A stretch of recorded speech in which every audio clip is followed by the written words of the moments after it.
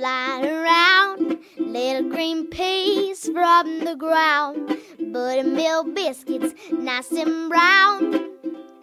Bring it to Tennessee farm table.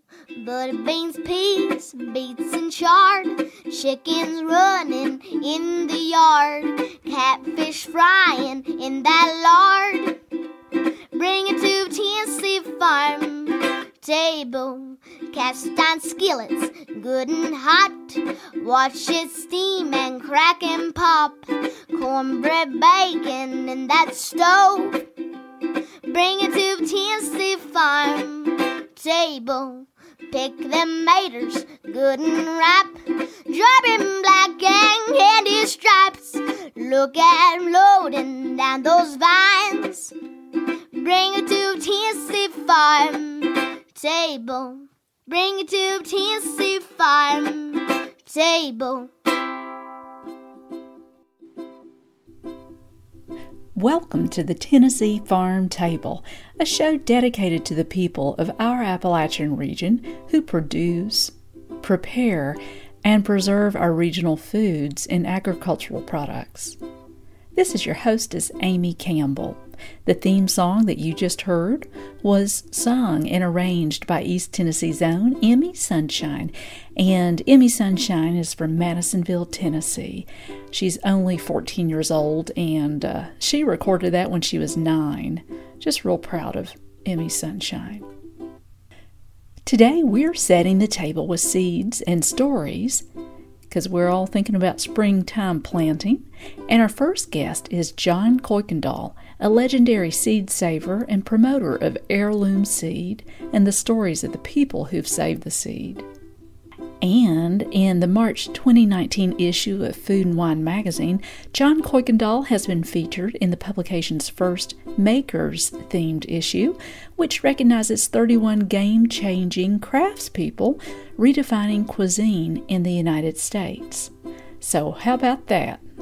So today we hear from John about how he became a seed saver and some of the varieties that he saved, and where to find old-time heirloom seed like the ones that he saves.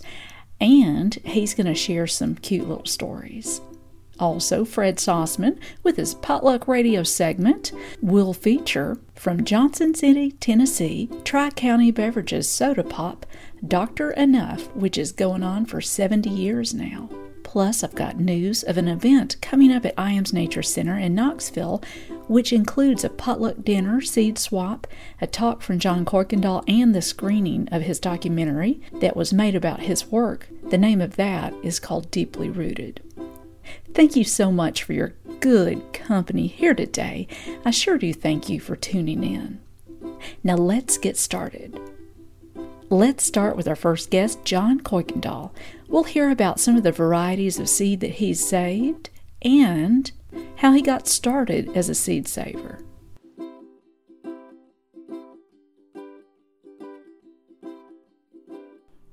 I would say actually with all of my seed saving endeavors is when you start collecting things, you never realize what diversity there is. Again, we talk about the black-eyed pea. For years and years, that's all I ever saw. It's like talking about butter beans. The green lima is all I saw for years until I began collecting seed and found out just how many different types there were. With these field peas, you can look at the diversity of these.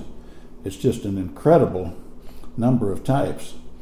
In the area of seed saving, I've had the theme gardens the last 2 years. Mm-hmm. Now, last year, as you remember, was the William Henry Mowell seed catalog. That's the one that I found in 1959 in the old Ebenezer Station west of Knoxville. You remember the Ebenezer Station, don't you? I do. It was out on, it was out Pips Ironwork is there now. It's on Ebenezer Road. It was an old brick station. Of course, that's long since gone, but I found a copy of that 1913 seed catalog in that abandoned station. And that's what sparked my interest to become a seed saver. That was one of the earliest things. I didn't know that. Yeah, that was my big thing. And of course, they had all those beautiful engravings in it and those old varieties. Mm-hmm. But my point is, you're talking about having things all over the world. At that time, you take 1959, I would look in that book and I'd see certain old varieties, and I would think, gosh, I wonder if that still exists, or where could I find that? You know, there was no networking at all. There were no seed-saving organizations of a formal type. Obviously, thank goodness, individuals were saving these things. Mm-hmm. But say you had something that was in that catalog, an old tomato, and maybe you're living somewhere in California and I'm here in Knoxville, you'd have no way of knowing I was looking for that, and I wouldn't know that you existed.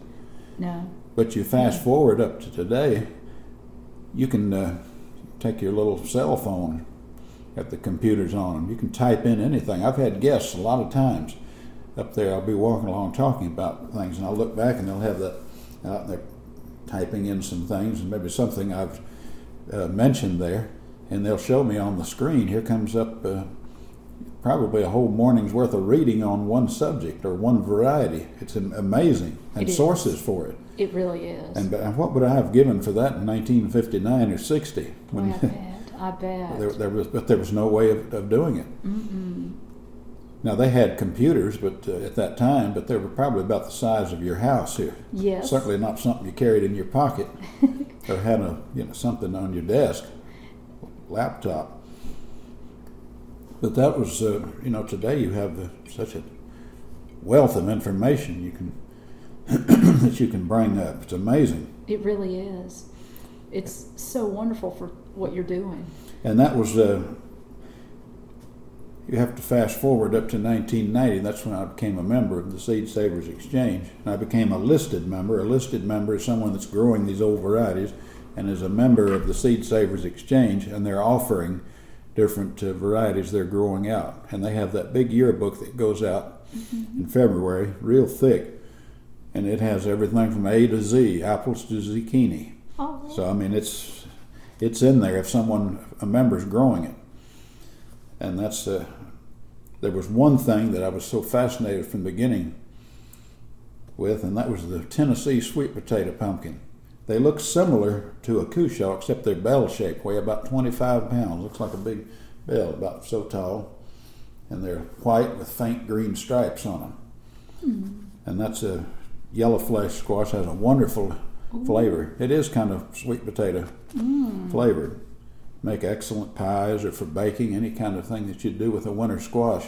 And I grew those last year in that Mall garden. You did? Because when 1990 rolled around and I got the first yearbook, there were 3 or 4 sources for the Tennessee sweet potato pumpkin in that catalog that they had. And I remember ordering those, and that was about January, February, and the seed came, and just like a little kid on Christmas morning, I got the seed out and I'd look at them every day. I think I had them on my pillow all winter. Sit there and wake up and look at those things. And how many more days is it till you can plant? Oh, I bet. How exciting. Yeah, how many days is it before planting time? Oh, well, so 1959 to 1990, that's a lot of years of saving seed. That's a lot. Well, of course, I've been doing it about probably 50-some years. Wow. And it was very small in the beginning to start out, but now I've got, let's see, I had 109 listings last count with the Seed Savers Exchange. Wow. And people write for samples. Mm-hmm. And generally you'll send out samples of 25 seeds. Mm-hmm. That's a startup packet, something for them to get started. We don't offer commercial size packages of seed. In other words, you're not going to get 200 seeds enough to plant a field of corn. Mm-hmm. You're going to get something to get you started, and then you become a guardian of that seed, and you grow that out and increase your supply, and then you offer it to others. That's how that works. You know, I was looking at Clemson, at a Clemson seed saving website, and they've got all kinds of your seed. Dr. Bradshaw was there at the time that I gave him those seeds. I gave him 35 different things. Uh-huh. And that was the South Carolina Foundation Seed Association. Yes. I think that has since been moved up to North Carolina State now. They're not doing that at Clemson anymore. Oh, okay. But that collection's intact, and I think they're working on it up at North Carolina State. Good. But I love to have those in places where people grow them out. Yes. Absolutely. If I have, say, 500 things of the seed varieties I have, and they're all preserved in the freezers at home, that's what I would refer to as functionally extinct. Mm-hmm. In other words, they're saved, but they're not available to anyone else. If you were looking for one of those old tomatoes I had, or a pumpkin, or squash, you wouldn't know that I had it. Mm-hmm. So we've got to have these things out where they're grown. Yes. Where they're being used, passed on. Mm-hmm. That's the whole purpose of that. So the more we get out there, the more awareness, then the better off we are keeping all these things going. Absolutely. There's no reason in the world why you couldn't grow a lot of things here. For instance, you could become a member of the Seed Savers organization. That's a very worthwhile thing when you support them. It is. And you could become, if you wanted to, a listed member. You could offer, you wouldn't need to have huge number. You can grow one butter bean out here. I say one because if you have more than that, they have to be isolated by at least a mile. Oh, okay, I gotcha. So you could have, as big as this property is, you could probably have 3 or 4 beans, just scatter them out different places.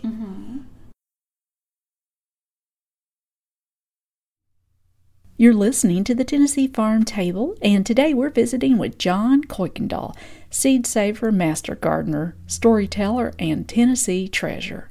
After a short break from our sponsor, we'll hear a cute little story from John about the wash day pea.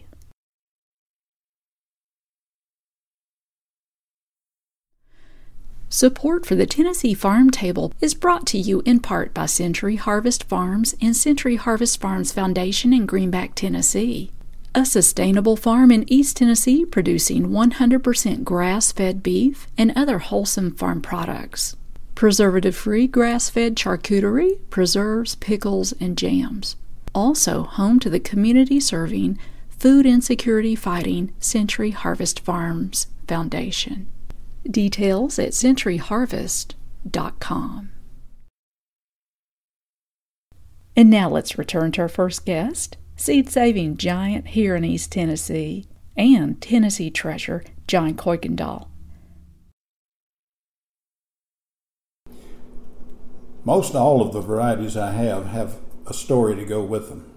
I think with, for instance, these peas that we have spread out on this muslin cloth, to me, they'd be the perfect notes. If I was doing a big lecture somewhere, I wouldn't take a notebook with notes in it. All I would do is put these varieties of peas out, and each one has their own story. They speak for themselves. That's all you would need. And it's fascinating. I want to tell a story. Now, this is especially for the ladies in the audience. And this story is about the wash day pea. Now, you know, wash day in the old days was always on Monday. And the pea that I have here is a very, very small, round, yellowish tan pea. And it was cooked on wash day. Now, the reason they cooked it on wash day was it cooked up very fast. It would cook up in the same amount of time as you could bake a pound of cornbread.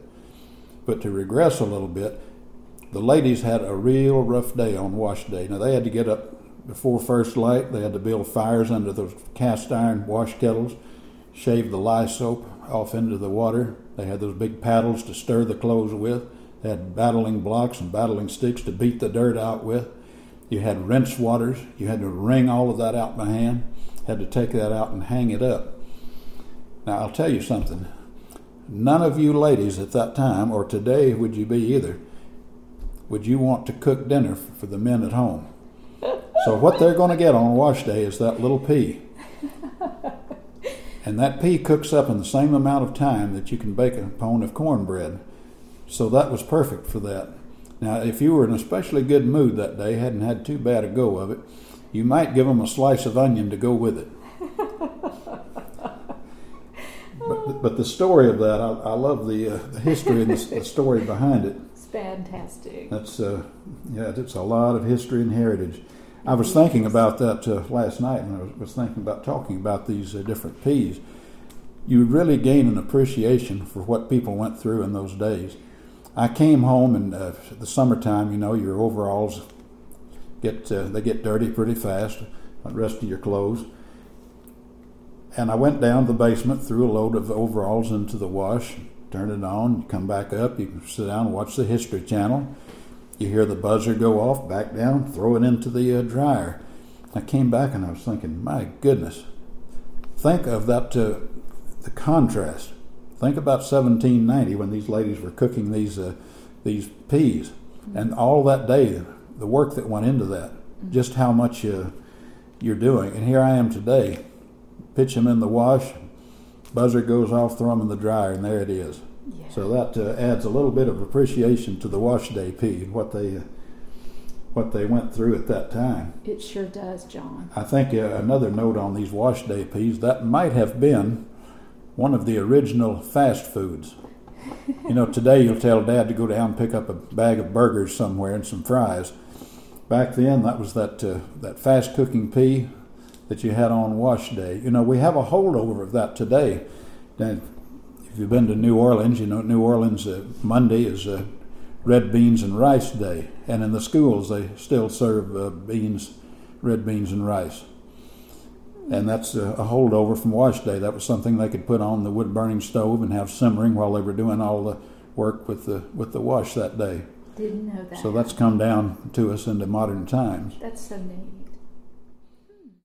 And I just have to throw in one more story John has about peas. I want to tell you a story about a fellow that came to visit us up at the farm. This was about 2 months ago, and he had grown up in the Depression years. And he's up in his 80s now.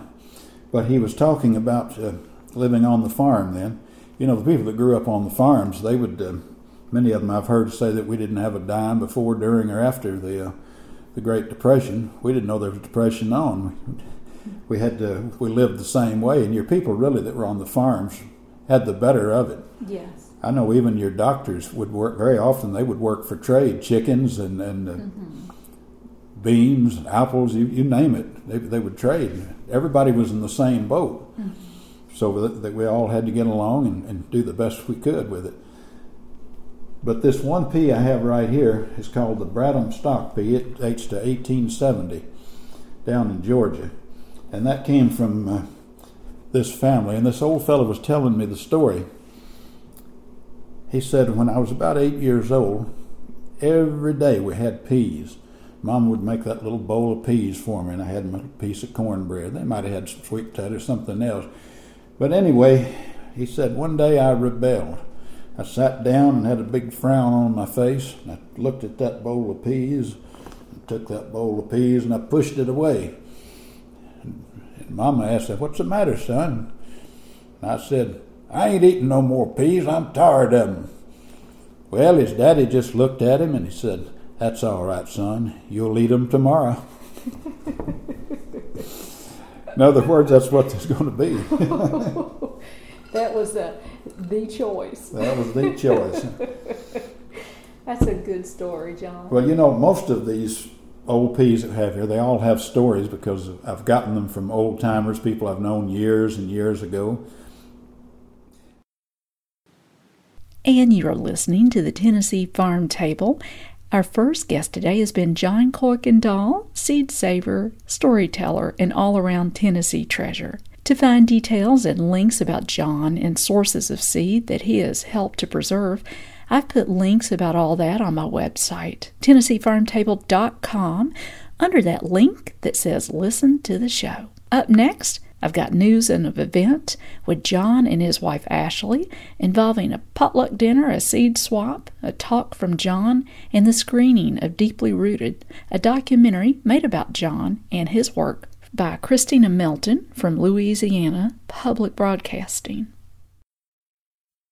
And here are a few events in our area that are food and farming in focus, brought to us by area nonprofit organizations. As part of IAMS Nature Center Take Action Month, IAMS Nature Center and Slow Food Tennessee Valley will be co-hosting a potluck dinner that celebrates locally raised foods, a seed swap, a seed talk from John Kuykendall, and a showing of the documentary featuring John Kuykendall and his life as a seed saver entitled Deeply Rooted, John Kuykendall's Journey to Save Our Seeds and Stories. This event takes place at IAMS Nature Center on Sunday, March 31st from 5 o'clock until 8 p.m. There is no charge for this event. If you'd like to participate in the seed swap at this event on that evening, donate any heirloom, non-GMO, non-hybrid, open-pollinated seeds, and the seeds don't have to be organic.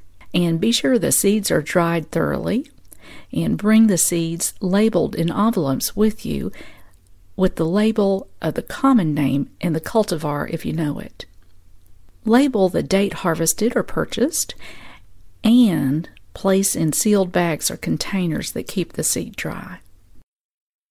Century Harvest Farms Foundation and Second Harvest Food Bank East Tennessee will be co-hosting Charcuterie and Cocktails, a signature event to raise awareness and establish support for their collaborative efforts of addressing food insecurity in East Tennessee. Funds raised will be dedicated to adopting a field of fresh produce to provide for 7,200 individuals and beef from 10 grass-fed steers, which will be enough to provide ground beef to 6,000 individuals.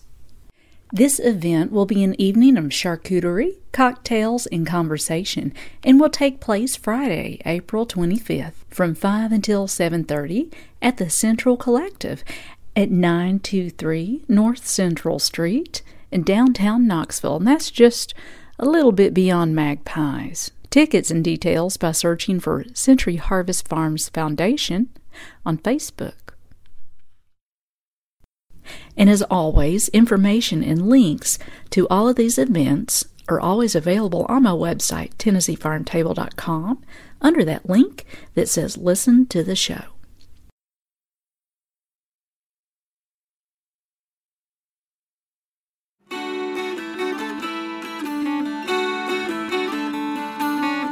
This is Potluck Radio. I'm Fred Sauceman.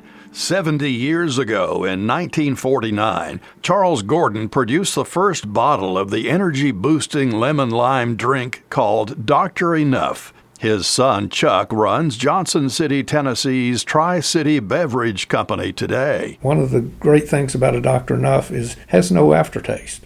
You drink it and it's clean. Chuck Gordon says his father was a clever promoter of his products. Back in the early 50s, with the help of the advertising gentleman at the Johnson City Press Chronicle, they created a full-page ad on the back of the paper. And the layout made it look like the front page. That whole page was about Dr. Enough. The story goes that they went out and slipped a few bucks or coins to the paper boys to fold them backwards so that when you opened them up, that was the front page, not the back page. Everyone thought that was the headlines of the paper that day. Wanda Braswell has worked for the Gordon family for 42 years. It's almost like having celebrity status when people find out that I work for Dr. Enough. It's, oh, this is the lady that makes Dr. Enough, or this is Dr. Wanda. And even though it's so popular in this area, I still meet people who've never tasted Dr. Enough, and that's just sad. Dr. Enough drinkers say the beverage has curative powers. We have a family that drive here from South Carolina who swears that their mother doesn't have any UTIs since she's been drinking Dr. Enough. My mother is 97 years old. Every day that I drop by, the first thing is having her afternoon Dr. Enough. Tri-City Beverage and Dr. Enough is more than a business. It's a legacy. In Johnson City, Tennessee, I'm Fred Sauceman.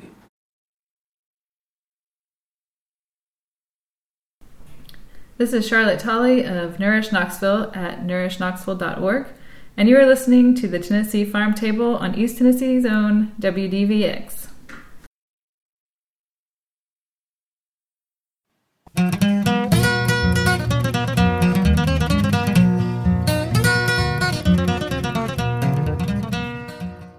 And now it's time for the gospel portion of our radio broadcast. We like to call this our daily bread. This is one of these songs I might be guilty of playing too much, but it's so beautiful. Larry Sparks and Greener Pastures.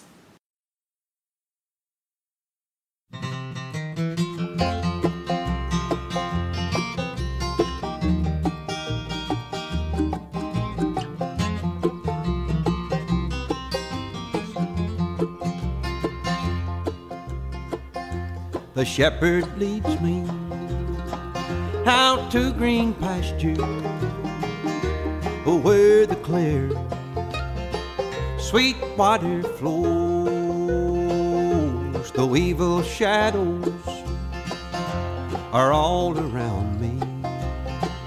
I'm not afraid, he's there, I know. Storms will come and rage around me. I'm not alone, he is my shield. When I'm weary, alone and forsaken, he lifts me up, he is so real.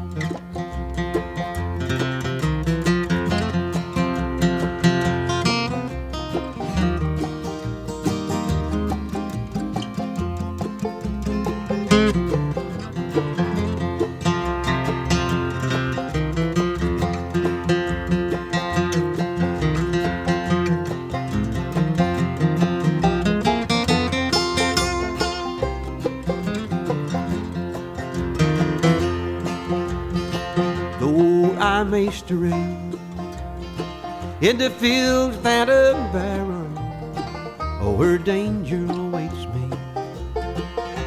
I may go, the master will search until he finds me. He'll guide me back into the fold. I'm one of his sheep, he'll love and protect me. Oh, when I call, he's there close by. The day draws near for that final journey to that green pasture in the sky.